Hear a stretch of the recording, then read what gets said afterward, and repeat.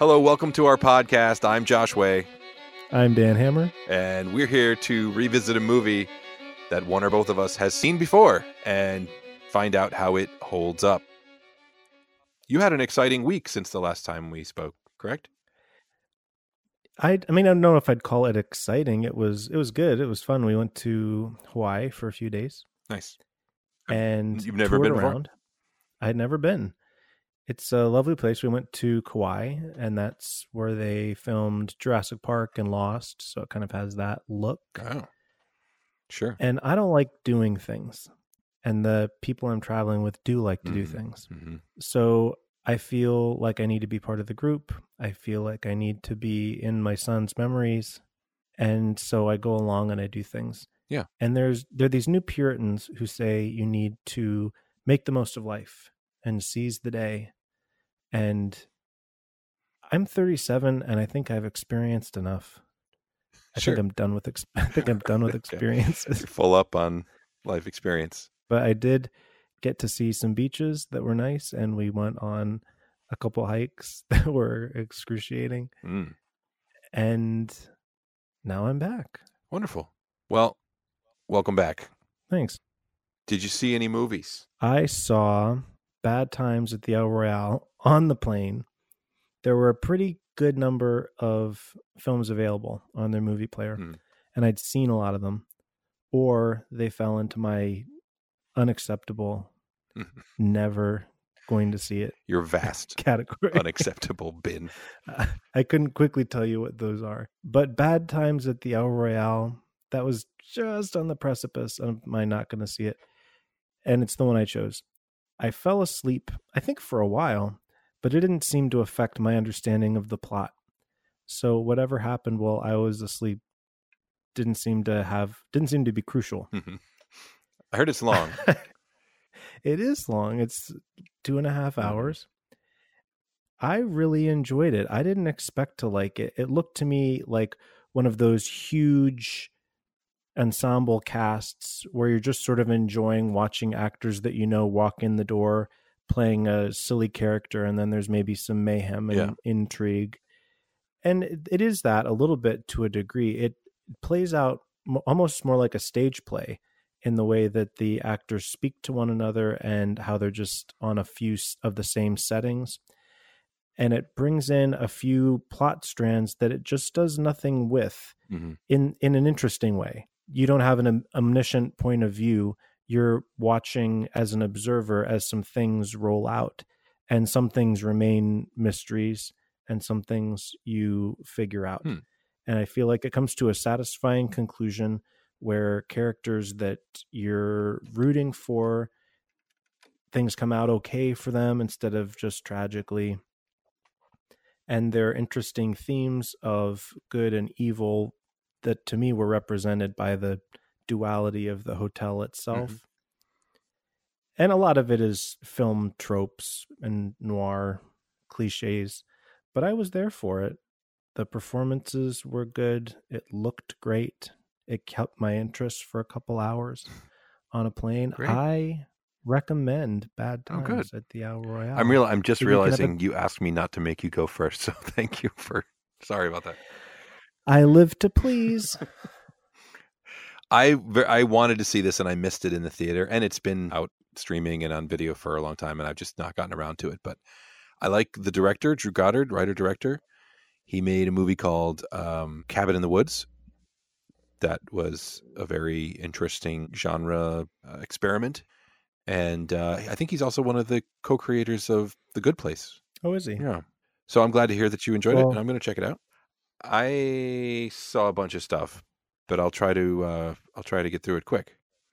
I saw 2 theatrical releases, new movies. I saw Shazam, which is a catch up with you. Yeah, I can't wait to hear what you think. So for you, I feel like your take, if I'm thinking back.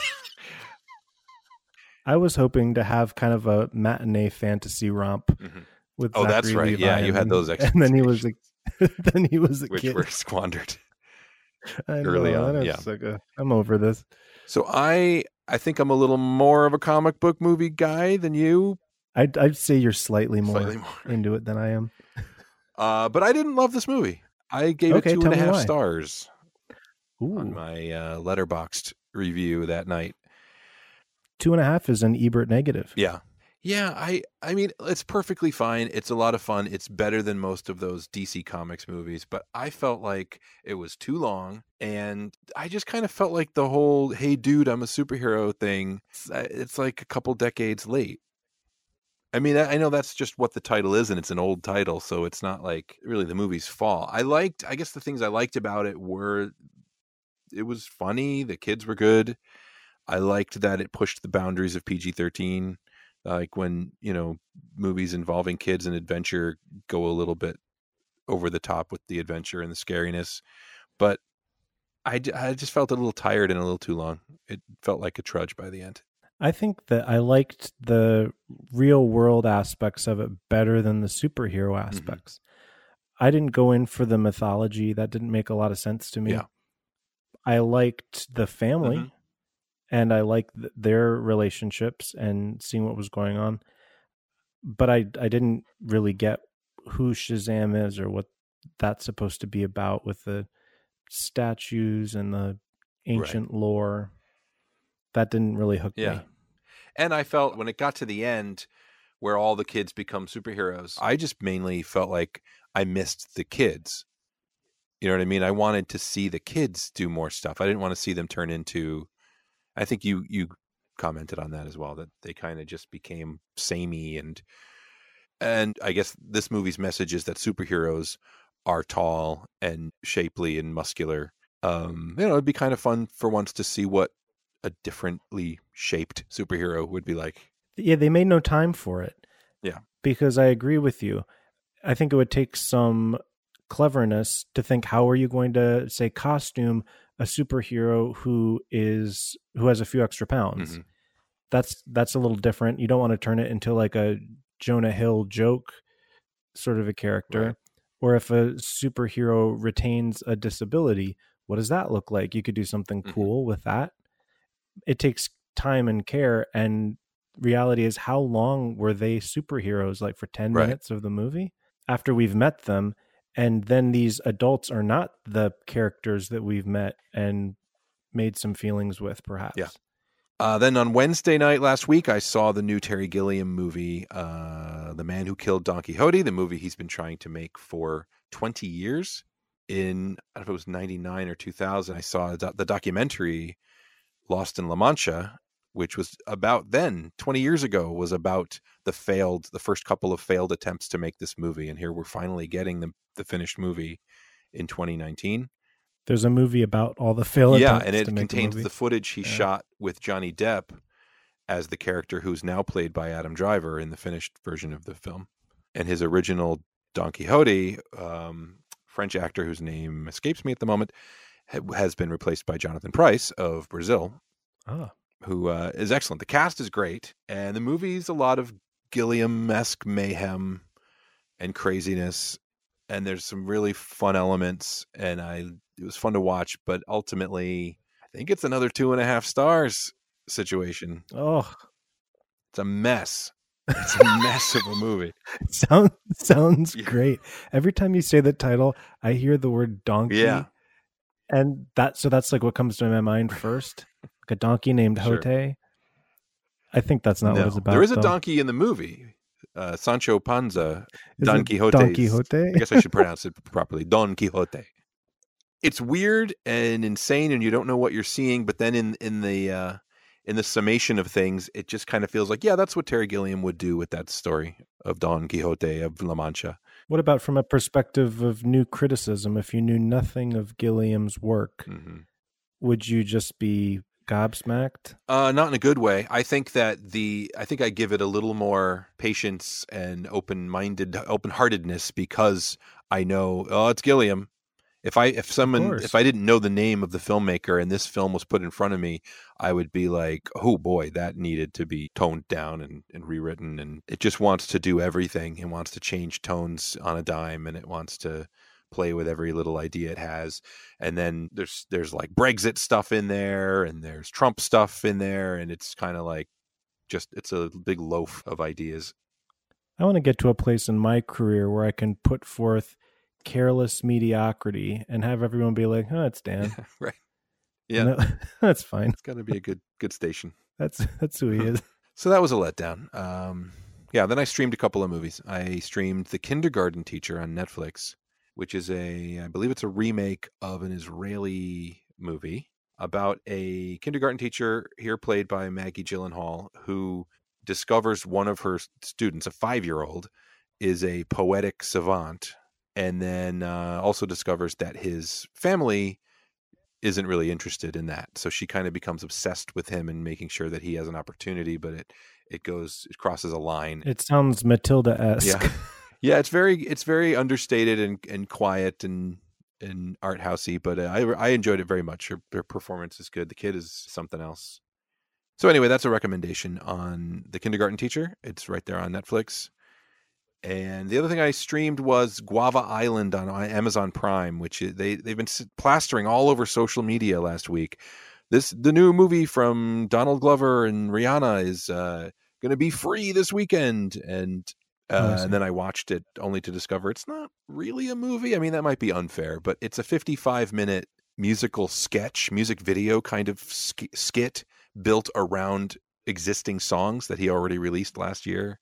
And it just kind of puts a story around it in which he is a genius songwriter whose music unites the people of a small island to rebel against their overlords. It reminded me of M. Night Shyamalan writing himself into a movie as a brilliant writer who's writing "We'll Save the World" one day.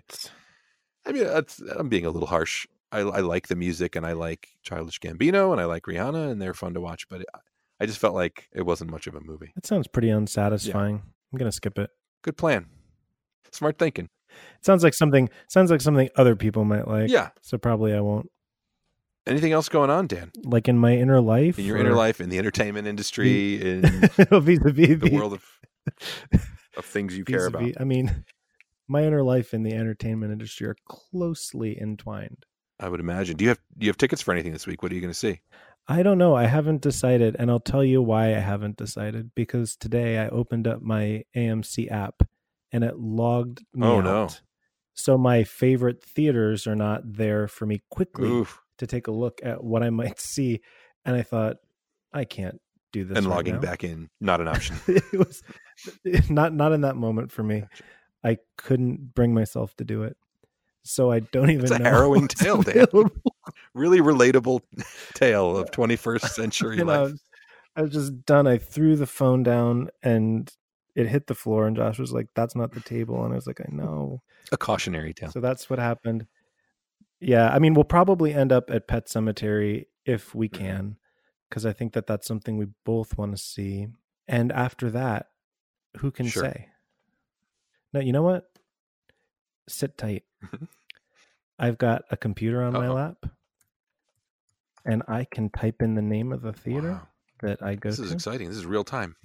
I know. So presumably what's today will be there tomorrow, or all these one-word titles. Yeah. I don't want to see Wonder Park. No, I don't either. It does not have a credited director. He was fired for sexual harassment halfway through the production. I still saw Bohemian Rhapsody. That's true. Yeah, it doesn't disqualify. And I liked it. And I liked it. All right. After Tessa Young is a dedicated student, a dutiful daughter, a loyal girlfriend. Is that the description of After? So she meets After's based on One Direction fan fiction. Oh, meets a brooding rebel who makes her question all she thought she knew about herself. Yeah, that doesn't look like my jam. This is an exciting new feature, by the way, browsing movies with Dan. Oh, Little. I might want to see Little. Yeah. That's something that I could totally see myself enjoying. Seems like a one that you'd go for. Yeah, the young actress, she's really talented. Yeah. And I liked the trailer. Word on that movie is great performances, bad script. Yeah. But yeah, it looks like fun. Ugh, Missing Link. I'm not gonna look. That's my ticket tomorrow. Yeah. Is it really? It's that leprechaun humanoid. It's Bigfoot, and it's played by Zach Galifianakis. But the reason I'm going is because it's Laika, the stop motion studio that did Coraline and Paranorman and Kubo. They do some interesting work. He's tired of living in the Pacific Northwest. It's already unrealistic. No one gets tired of living here, and no one leaves. And the housing prices. He has an adventure with Hugh Jackman, so you're not selling it for me. I already know your Hugh Jackman rant. What is it with Hugh Jackman? Everything about him is right, and just I'm not right when it comes to Hugh Jackman. He would, if we had lunch, he'd probably be gracious and a kind companion, and I'd give him the cold shoulder. Yeah, what's your problem, Dan? All right. I don't know why I don't like Hugh Jackman. I'm exactly his demographic. Sure. And I don't know if I resent him or... That's the indication you've given me in the past. That you're on to him. You're not having his bullshit. It's gone on. It's gone on for a while. He's on blast. So I'm not going to go to Hellboy. Yeah. Is that because of your fierce loyalty to Guillermo del Toro and his original vision of Hellboy? Or is that just because you're Dan? I don't know what it's about. All right, so Pet Sematary, I think I might go to. No, I enjoyed that. Gave it 3.5, I think. So tomorrow's Missing Link, and I'm very excited. And then Thursday night is Riff Tracks Live Octoman. So that's exciting. My buddies. I understand the first part of that. They're going to riff a bad octopus monster movie. I mean, I'm assuming it's bad. Maybe I'll be delighted and surprised. 3.5 stars. They just kind of go through and give it praise for all of their good choices. And then eventually they'll just step aside, remain silent out of respect. Trying to be a little bit more positive. The Best of Enemies, that sure went nowhere. Is it bad? It seems like it's kind of bad. Yeah, I think the general reaction was more of this, another one of these. Like I think it's schmaltzy. Yeah, it's like more Green Book than Green Book. Like maybe it would have had a shot if we didn't just have the Green Book year, but yeah, we should have called it Greener Book. They got to pace themselves out with the solving racism movies. Oof, 0.5 star. Yikes. That's rough. Roger Ebert. Do you still check RogerEbert.com? Because I do all the time, even though he's not there. I always do. I like the critics they have there, but it's a reflex left over from when he was alive. I still give clout to whatever star rating that site gives, because I think that they take the legacy seriously. Yeah, and Mad Solar Sites gave 3.5 stars to Missing Link, so I don't need to defend myself to anyone. No one said you did. It seems kind of defensive. No, hey. If I'm honest. Hey. No, first off, I know that you're an animated film guy. I can enjoy an animated film. I'm less drawn to it, though. I don't like the look of that character. I don't want to see him. Sure. I do like Zach Galifianakis. I like him a great deal. Yeah. I don't know that I felt so seen or represented in entertainment until I watched Baskets. Really? Love Baskets. I just watched the last episode on Hulu last night. I'm so sad. I already need more. Yeah, Baskets understands the world of my experience. That is the world I live in, is the world of Baskets. That show is some kind of like alchemy. I don't know what it is. Like it started out as just, it felt like when it started, it was just another Zach Galifianakis vehicle where he was trying the Dale character, the twin character that he does elsewhere in movies, in some of his old comedy specials. But somewhere along the line, it found its heart, and it's just one of the most wonderful things on television. Chip is just so sincere, and Dale is ridiculous, and I love how he is played, to me, so stereotypically flamingly gay, but I guess not. Right. Which is kind of part of the bizarreness. Yeah. He seems so confident in this persona that the culture around him would tell him is unacceptable. Right. And he just is so okay with it and confident. And I mean, Christine Baskets is a revelation of a character. I know her so well. I only remember that it's Louis Anderson when I'm not watching it. Yeah. Yeah. And Martha should be one note. Right. Yet she continues to delight. Yeah. With her never healing arm. Right. It's so quotable. I Googled her and nothing came up. Yep, that's her. Yep, that's her. It's lovely. That and Atlanta have been my favorite things that I've been streaming lately. I didn't really give Atlanta enough of a chance. I watched a first episode and I thought, oh, that's pretty good. And I just didn't continue with it. Yeah. But that's to my shame. I think it gets, by all accounts, it's wonderful. it gets more involving in season 2, and it's the kind of it gets into the kind of thing where every single episode in that second season is a different genre, like little miniature movie, but it's always interesting. I feel like for a while I was overwhelmed by this new non-curated world of television form offerings. You used to be able to think, okay, here are the networks and here are the shows that they have orders for the season, and this is the night that it's on, and you kind of make a little schedule in your head. And now it's just like, oh, this is a new good show. Oh, this is a new good show. Have you heard about this show? Oh, you should try that show. And it's on all different platforms and different season lengths. And I was really slow to adapt. I'm still slow to adapt to the new way that the world is, that just one night you need to turn it on and you need to start streaming, and then you need to go back to it and finish it up. And that's how we do TV now. Yeah, and it really makes the good stuff rise to the top, because if I have not finished Arrested Development season 5 yet, because it doesn't, when I make myself go and do my rounds through, Amazon, Netflix, Hulu, I there's some that I remember every time, and but then again, there's ones that I absolutely love that I keep forgetting to watch, like Catastrophe, which is also great. What's that one? It's Rob Delaney and Sharon Horgan. You know who Rob Delaney is? Comedian. I'm about to. You're about to. He's probably the best at Twitter of anyone, and he's a comedian. He's got a lot of very raw material about his alcoholism, and some of that's in this show too. So he's basically an American who goes to England and has a one-night stand and impregnates a lady and then decides to get married and give it a go. And it's about their calamitous marriage. Well, I'll have to give that a shot. And Carrie Fisher, R.I.P., plays his mother.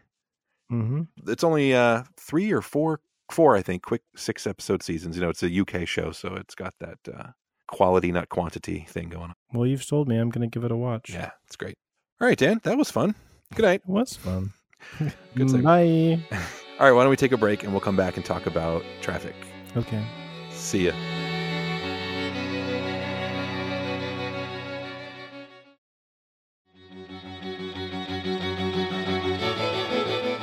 All right, welcome back to Holds Up. This week, we're going to talk about is it 2000? 2000. Steven Soderbergh movie Traffic. Now, Dan, you were regaling me with stories about myself related to this movie year.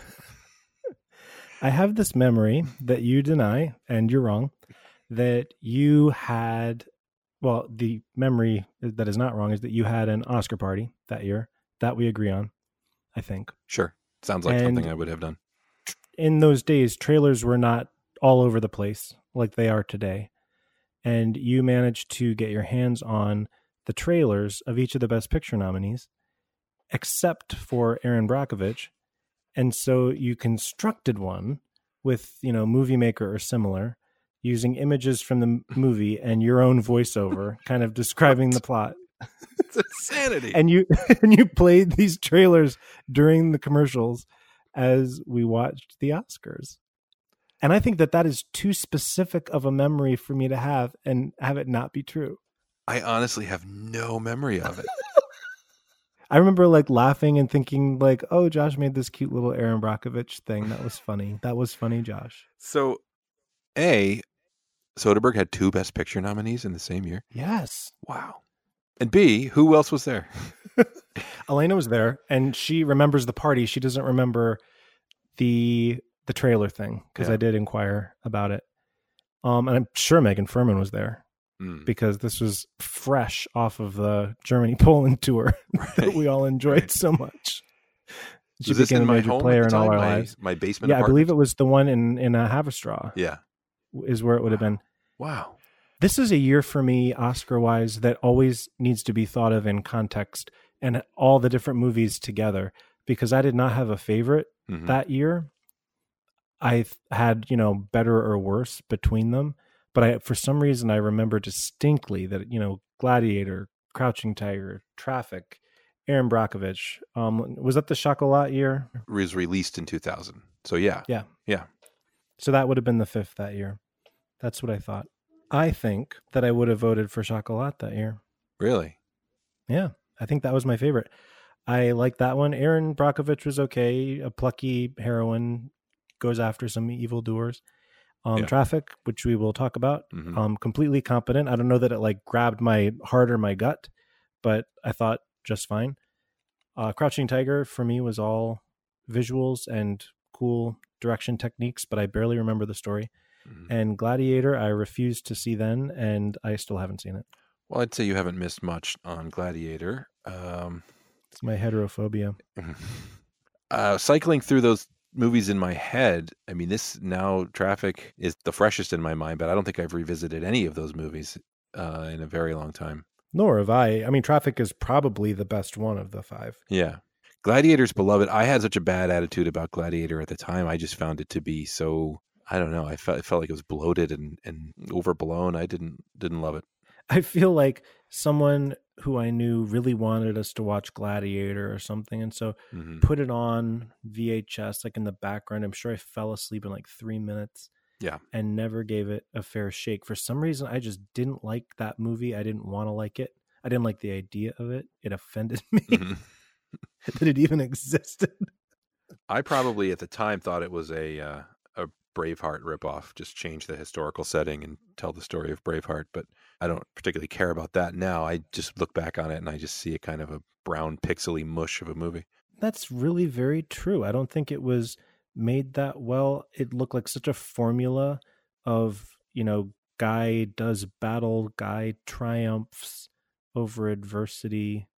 Yeah, Chocolat, on the other hand, is charming and beautiful. Yes. And I saw it in an art house. Has a great score. And it made me feel sophisticated and that I was with it. Yeah.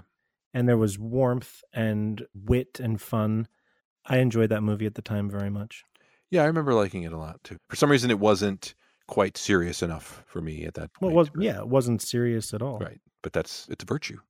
All right. Well, do I get to explain Traffic since this is my choice? Yeah, it's your pick. You explain it. Traffic is a very ambitious movie from Steven Soderbergh that tackles the drug issue in America and Central America from a number of perspectives. So it's kind of one of these movies. It's got a big ensemble cast. It has a bunch of intertwining narratives, some which are more closely connected and others which are not so much.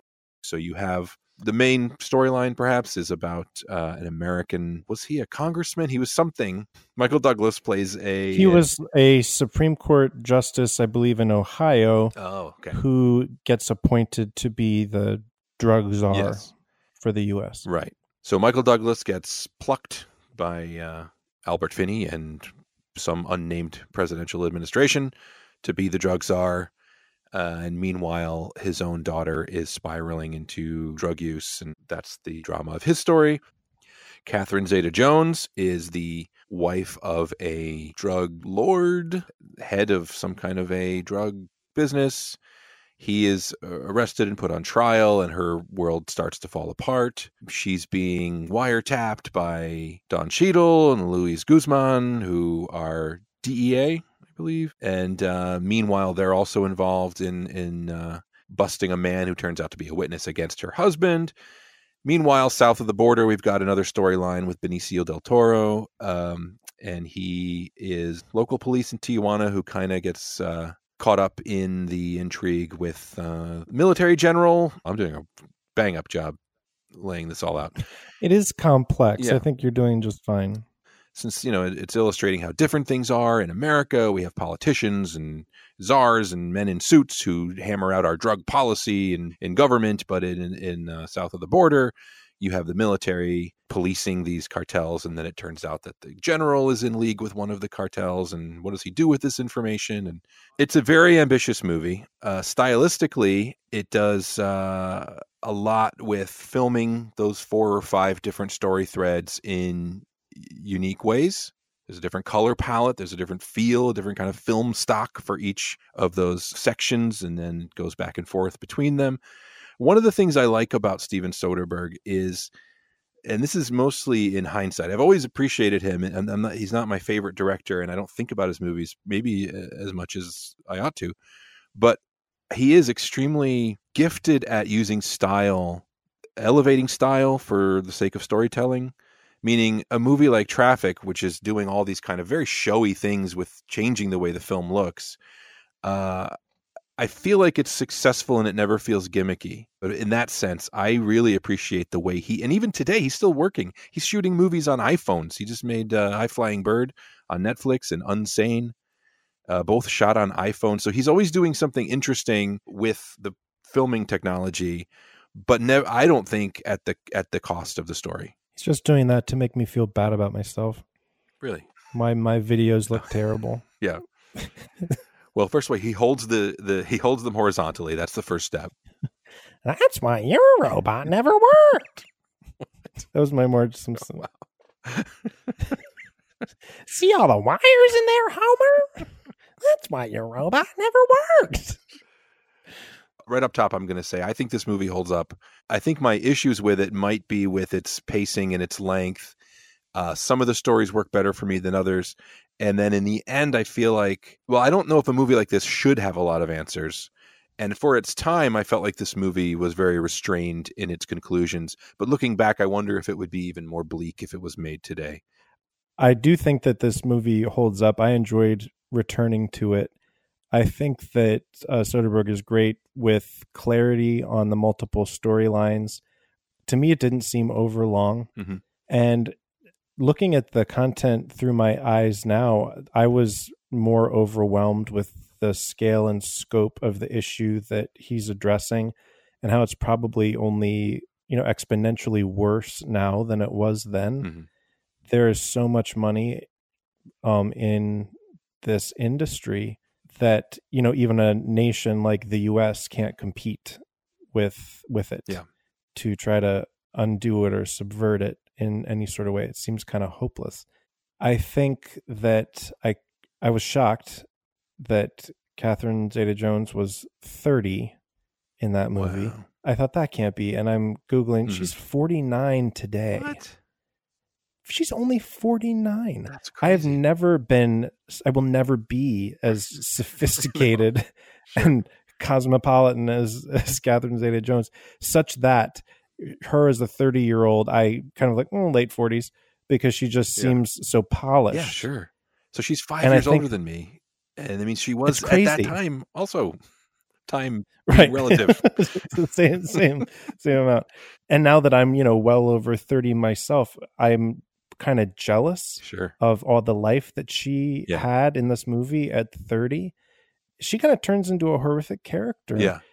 At first, I kind of felt for her because she really did seem, though she wasn't asking any questions, she seemed pretty unaware of what was going on. That seemed legit. And then when she was going to lose everything, she, orders this hit, and she just wants her husband back to continue doing this terrible stuff so that she can keep the life that she has. Yeah. And that was pretty bleak as a character. I would have loved to think that maybe she would have considered her options of, a witness protection situation, trying to get her son out of there because he's threatened in that world. Right. And thinking like, oh, I'm going to have to leave behind this opulence and my, ladies who lunch thing. But maybe I can do what's right, and maybe my son can be safe and we can have a new life if we cooperate. And she just went the other direction completely, and that's fine. That's what happened with her character, but I didn't like that. Yeah.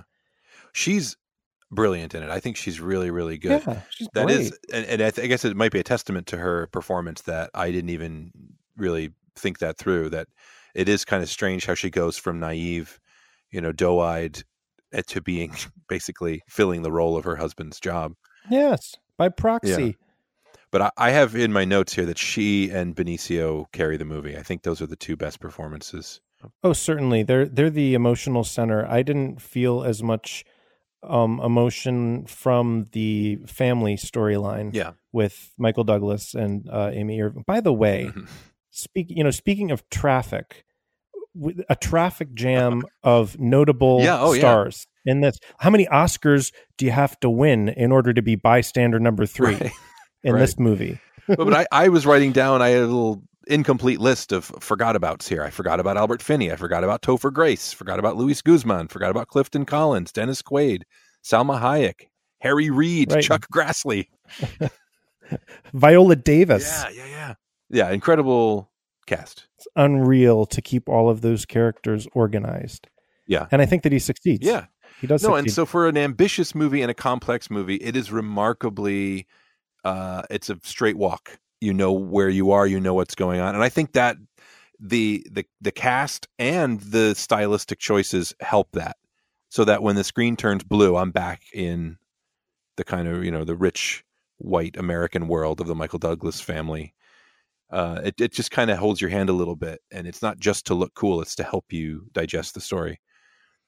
But getting back to the Michael Douglas, the family story, I don't know. To me, when I was watching it, I felt like it was a little closer to melodrama than some of the rest of the movie. But I'm just wondering if, because it's more familiar, if I'm more critical of it, whereas I have not been to Tijuana, so I just kind of buy the portrayal of what life is like in Tijuana. For all I know, it's a harsh and, inappropriate depiction of that. I don't know. It seemed authentic. It felt good.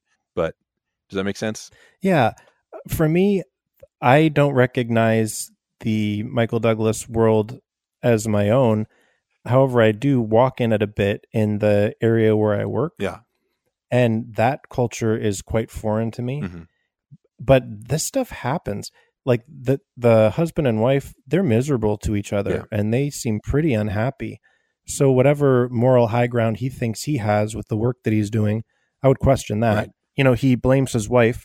Oh, you knew about this 6 months. And she's saying, well, I did this myself. And I feel like the film vilifies her a little bit. That's the world that she lives in. Yeah.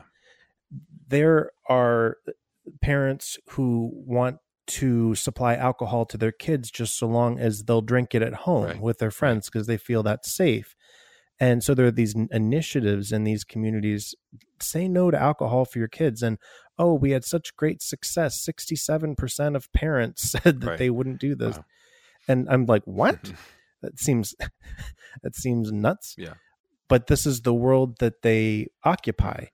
And it's high pressure for the students to get into great schools. I mean, as we see through the college admissions scandal, where this makes zero sense to me to spend millions on getting your kids into college. Just give the kid the millions. Right.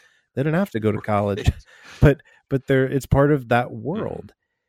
And what was this girl going to do besides that? She doesn't have any parental attention or supervision. Her parents can't stand each other. She's under a ton of pressure, and she's with her friends just trying escalating levels of substances. Right. It's a bleak picture, and it's not exactly the world that I run in. Yeah. But I do think that it's a world that some people live in. And I wasn't saying that that's my world or that it looks familiar to me. I just mean relative to the other worlds in the movie. That's the one that is, a neighborhood away. But I remembered hating Topher Grace in this movie, but this time through I realized it's because he's really good. He's perfect for the part. And his speech was compelling. Yeah, right. And on the surface it's just kind of college student blow your mind bullshit, but he's right about, he is right. And that is a mechanism of white supremacy. Mm-hmm. First off, that white people can get away with using drugs and buying drugs. And also it is putting other people in the place of selling them and rewarding them so well for that, so as not to move beyond their station. I conflated in my mind the Tijuana storyline in this movie with the Mexico storyline from Babel. Oh, and I mean that's not hard to do. I know. I kept waiting for that scene, where she's driving over the border, but that was not this movie. So that was a few years later, right? That was more like 2006 or something. That sounds right. That's another one to revisit, I guess, someday. That would be a good one to revisit. I have written down here the lemonade scene is great. Yeah, it kind of makes her all the more complex. Yeah. Also, you mentioned the I don't know how you put it. She's having lunch with the ladies or whatever. The ladies do lunch. Yes, the ladies do lunch. The funny thing to me is I just revisited the Coens' Intolerable Cruelty a couple weeks ago, and that aspect of her character could be the same character from that movie, Rich Lady Lunch, where they compare plastic surgery and talk about their prenup agreements and stuff. I would assume that resembles her life just a bit. Yeah. Yeah. So, Oscars for Del Toro for this, Mm-hmm. and for Soderbergh in kind of an upset. He wasn't expected to win that year. Right. So he was nominated for both. So I think people figured he would split his votes. Mm-hmm. And Ang Lee was kind of a runaway favorite for Crouching Tiger. And Wow.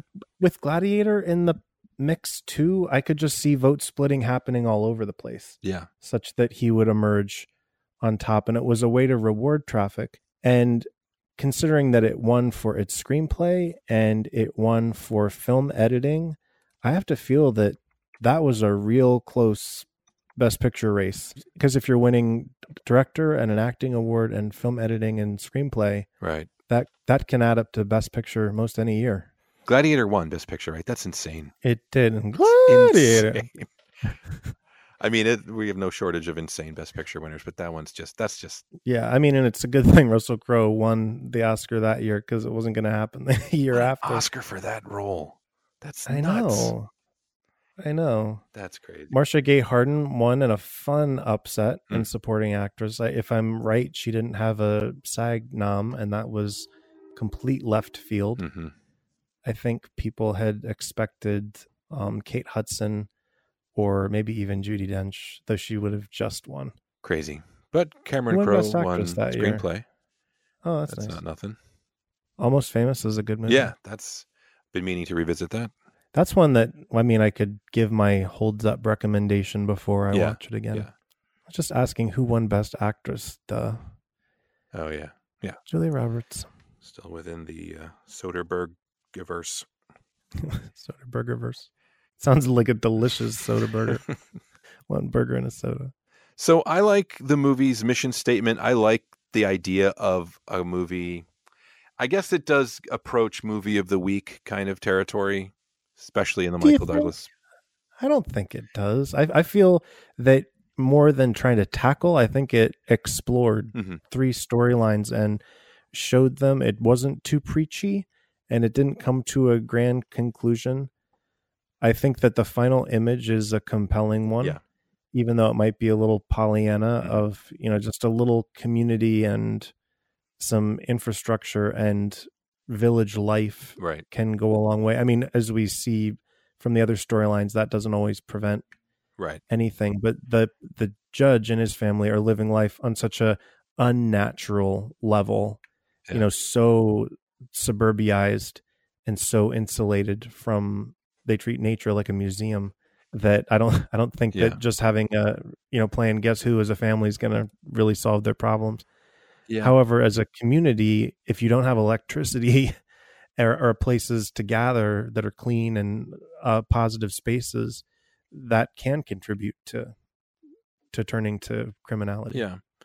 I appreciated that last scene too, just because also everything we saw of Tijuana in the whole movie would give you the impression that it's kind of a Mad Max hellscape. Right. So it was a needed counterbalance. I would question his choice of using that grainy sepia in Tijuana. Yeah. I think, what if he had filmed that in a really lush way and then used that filter for one of the other storylines instead of kind of, to me, taking a cheap shot at, this is Dust Town desert. Yeah, yeah. All right, well, I think we both like Traffic. Do you think you appreciated it more this go around than you did back in 2000? For sure. I am an adult now, and I was, kind of a kid then. And I think I was looking for different things in movies rather than trying to appreciate what it was that a movie's trying to offer. I also just appreciate Soderbergh from this vantage point. I like that he can do light, slick movies, that he can do very ambitious, serious movies. He can do experimental movies, and some work better than others. But I feel like he's a real workman. I feel like it's always worth spending time with one of his movies. I'm glad I did. This is a good one. Sure is. We talked like grown-ups who have thoughts and ideas. How long was this? We're over an hour. I forgot to stop the recording halfway through, so we're just on one big long take, and we're at an hour and 6. Yeah, I got off the little thing that I was sitting on, and I'm laying on a pile of blankets on the floor, staring up at the ceiling, kind of like, no, you hang up first. No, yeah. You want to give us a tease as to what we might be looking at next week, or have you I not haven't thought about it. What are on our list? I know that I need to come up with something. PTA has been coming up a lot, so Oh, that's a thought. we've been getting longer and longer each week, so why not? That's what she said. Well, not to put you on the spot, you have time to think about that. That's how we do this show. We've been Josh and Dan. I guess I should work that into the copy that people can follow us on Twitter at HoldsUpPod. Yes, yes. Our theme music is by Jonah Rapino. Probably playing right now. That's our show. And we'll revisit you next time.